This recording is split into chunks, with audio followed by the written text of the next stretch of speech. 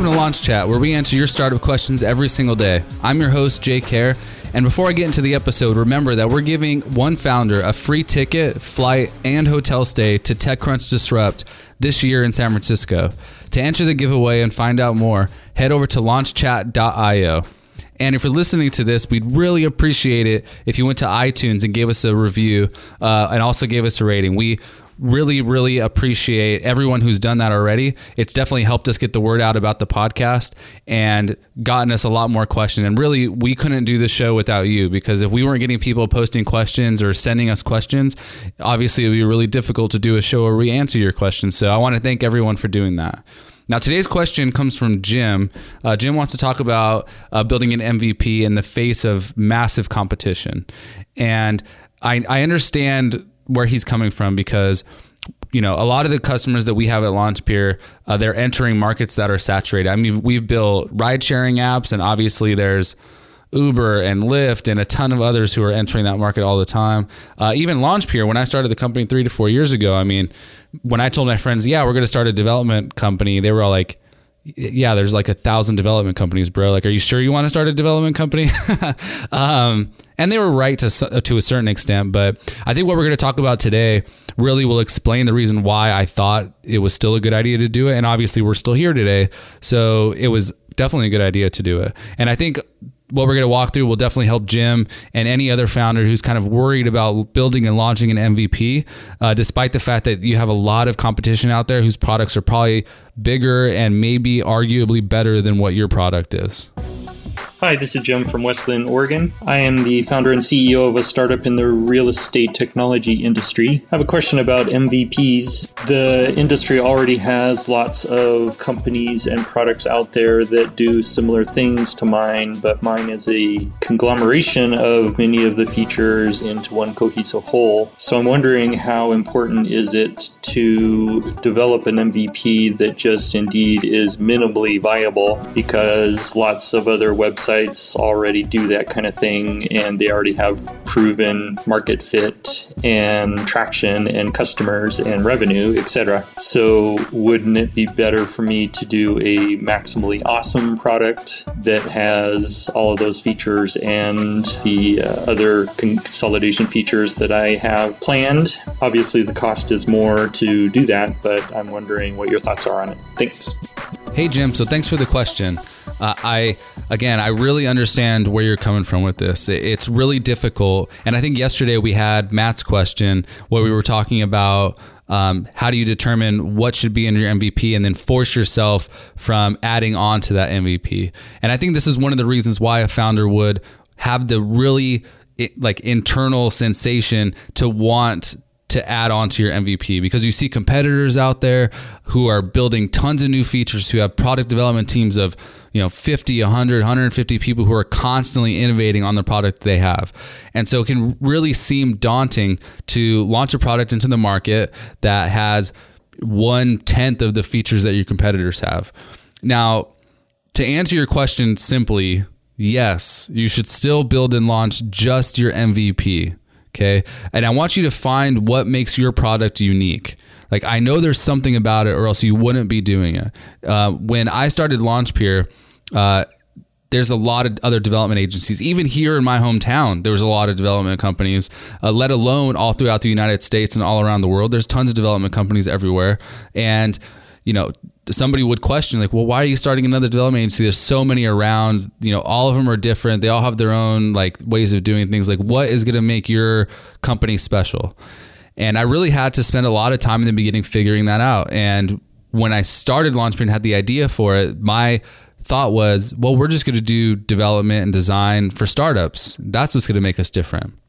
The problem was that really didn't make us a whole lot different. Just saying that you're different doesn't really make you different.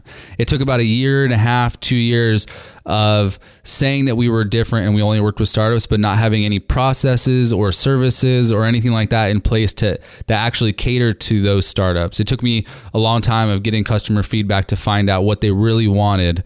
And then I built what the MVP really should have been for Launchpeer, which was a development and design studio for startups, which is what we are today. And once I figured that out, we went from a handful of employees to like 20, 25 employees really, really quickly, like within, a few months.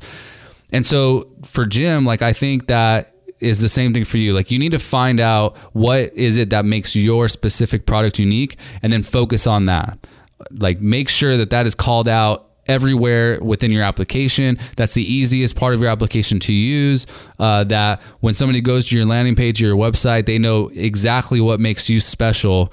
And it's not something that they don't see. Like, it's not just some algorithm on the back end. Like, you want to make sure that you call that out, and call it out in terms of the solution that you're providing them. Not just like, oh, our algorithm does X, Y, and Z, or our product does X, Y, and Z. Like, no, it should be if you use this product, it will make you 5 times more money. Or if you use this project, it'll save you 20 plus hours a week, or whatever it is. Like, you need to call out that one specific thing that makes your product better than another person's product. Okay. Another point is that an MVP doesn't just have to be your product. I think a lot of founders look at their startup as their product and just their product. And that's not true. Your startup is also your marketing, your messaging, your branding, and you can use that to capitalize on a market when other people aren't doing it. And in a minute, I'm going to talk about a couple examples to help explain this, because I know it's kind of like a little vague right now. But when you're looking at, hey, I want to build an MVP, you're not just building an MVP on the product development side, you're also building an MVP on your marketing approach side too. A lot of times what you'll see when there's these big companies, like for right now, I'll just use Uber as an example, even though I wasn't planning on using them, but Uber had a big portion of the market for the ride sharing piece. Why was Lyft able to come in and do anything? Like, they should have just been stamped out by Uber really early on. Well, the products did relatively similar things. You could have got a ride, you could have done all these things, but what made Lyft unique was the way that they messaged their application, the way they did marketing, like the demographic they were going after, the locations they targeted. That's also part of their MVP. So don't think of your product that you're building as, oh, this product right here, like this app or this piece of software or this algorithm is my MVP. No, your entire startup is part of your MVP package, from the logo you design to the marketing tactics you're going to employ, to the places that you're going to launch at. Like, all of that, it's all encompassing. So it's not just your product, it's your entire startup. Okay. So now I'm going to go into 2 examples to kind of explain this. So the first example is one to explain more of the product MVP approach and how I said that you should like focus on what makes your application unique. So the first example I'm going to use is Basecamp. If you haven't heard of Basecamp, it's basically a project management tool. And I'm sure there's like 1,000 project management tools out there. Like, literally thousands of project management tools. If you do a search on Google right now, you'll have endless pages of results of different project management tools that you can use. And really, when I used Basecamp, it's not all that special. I mean, the design is a little different. The way things are laid out is a little different. But they definitely don't have more features than some of the other project management tools. They don't allow you to do nearly as many things. They don't have nearly as many integrations. They really don't have like a lot of stuff that you would consider like, oh, well, yeah, this tool is definitely different than the other tools. The one thing that they did do, though, when they were really early on, was they built a super simple MVP, like bare bones. Like, this is what you can do. You can, I don't want to use a negative term to describe Basecamp, because I love the company and everything that they stand for and do. But like, when Basecamp started, it was like, instead of organizing all your stuff, it was like, okay, here's a project. You enter the project in their app, and then you can just throw up all of your stuff in Basecamp. It was like very little organization involved. It was just like, hey, get all of your stuff out from anywhere that you're going and just post it in here. And it was really simple. Well, how is that different than any other project management tool? Well, the only thing that made it different was that it was way simpler. I mean, it was just literally, here's the project, go in there, throw everything that you have into this project folder. Everyone can view it and comment on it, and that's it. Well, the other project management tools had a lot more features than that. Scheduling, time tracking, like all of this other stuff that you would think a project management tool had to have, but they didn't have to have it. They launched without all those things. And they did like ridiculously well because they sold to their customers on the fact that they were really stupid simple. And they still sell on that. Like they still haven't built in a lot of those other features you think. Like they still don't have time tracking, which is one of the reasons we don't use it. But their target demographic doesn't need that. And if they do, they'll use a third-party tool for it. They don't have like a really good way to do resource planning, or at least they didn't the last time I checked. Which is important for big companies and big teams. Like they don't have a lot of those features that you would assume a project management tool would have, and that would make them competitive in the market. But they sold themselves on, we solve this one problem, which is, are you frustrated with how complicated doing X, Y, or Z is? And in their case, it was project management. If the answer is yes, which a lot of people in their demographic would say yes, then use Basecamp. And so they sold themselves on the simplicity of their solution. They sold themselves on the fact that their MVP was small and that it was easy to use and that it didn't take, weeks or 2 weeks to onboard someone to it, that somebody could literally register and never have done project management before and be able to use their app. The second example I want to use is more on the MVP as marketing side. On that example, I want to use ConvertKit. So ConvertKit is an email marketing tool. And email marketing is a really, really saturated space. And there's more people entering that market every single day. So to build a product in the email marketing space, like you have to have a lot of guts. I mean, just like the project management side, like there's new email marketing tools entering the market all the time that have tons of features. There's ones that already exist in the market, like MailChimp, like HubSpot and a bunch of others that already have like a lot of these features already built in and have a huge portion of the market already. Well, how did ConvertKit enter the market and be successful? When they entered the market, it's not like they had a ton more features or had like these special things in their product that made them better than any other product. Yeah, they laid things out a little bit differently and all that stuff, but it wasn't like world changing or anything. Their UI wasn't like some stunning masterpiece that people would want to use. Well, what they did was they used their marketing as their MVP. So what the founder there did was they decided that, well, we're going to go after one specific target demographic. And what they did was they went after consultants and freelancers, which they thought was a demographic that wasn't being targeted to or spoken to well by the people who they were competing with in the market. And so what they did was they only focused on that group and picked marketing tactics that they thought would work for that group and that demographic. And so for them, it was doing, I think it was partner webinars and focusing on content marketing. And that worked ridiculously well, especially the webinar piece worked crazy well for them because their target demographic loved talking to, listening to, hearing about influencers.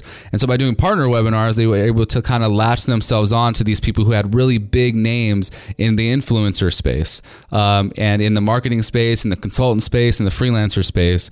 And so they really leveraged that against their competitors because their competitors just weren't doing that. And so that worked really, really well for them. And they were able to grow their user base. And I think they're doing I think it was like 4 million MRR or ARR. I don't really remember, but they're pretty open about their numbers. So I'm sure if you did a search on what ConvertKit's numbers are, you could probably find it. But that worked really well for them. And so with both of those examples, Basecamp and ConvertKit, Basecamp used the simplicity of their solution and their MVP to leverage themselves into the market. And ConvertKit looked at their MVP as marketing and decided that the marketing was really their MVP and where they were going to be able to get leverage. And they used that to get to the market. And they used that to compete with, the other big players in the space and also all the people that are constantly entering the space. And so for Jim, what you need to do is figure out which one of those two things or both that you want to use in order to get your product in the market.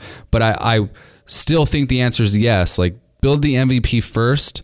Only focus on a small subset of features and then decide which way that you think you can get leverage in the market best by focusing on your MVP and the product like Basecamp did, or focusing on marketing as your MVP and use that instead.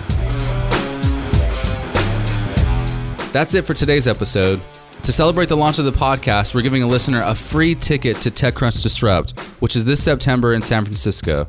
To learn more about the giveaway, head over to launchchat.io. And while you're there, you can also post your startup question right on our website. All you have to do is click record, ask your question, and we'll feature you on the show. Remember, if you don't want to miss an episode, head over to iTunes and subscribe, and we'd also love it if you gave us a rating or review. Until next episode, keep grinding.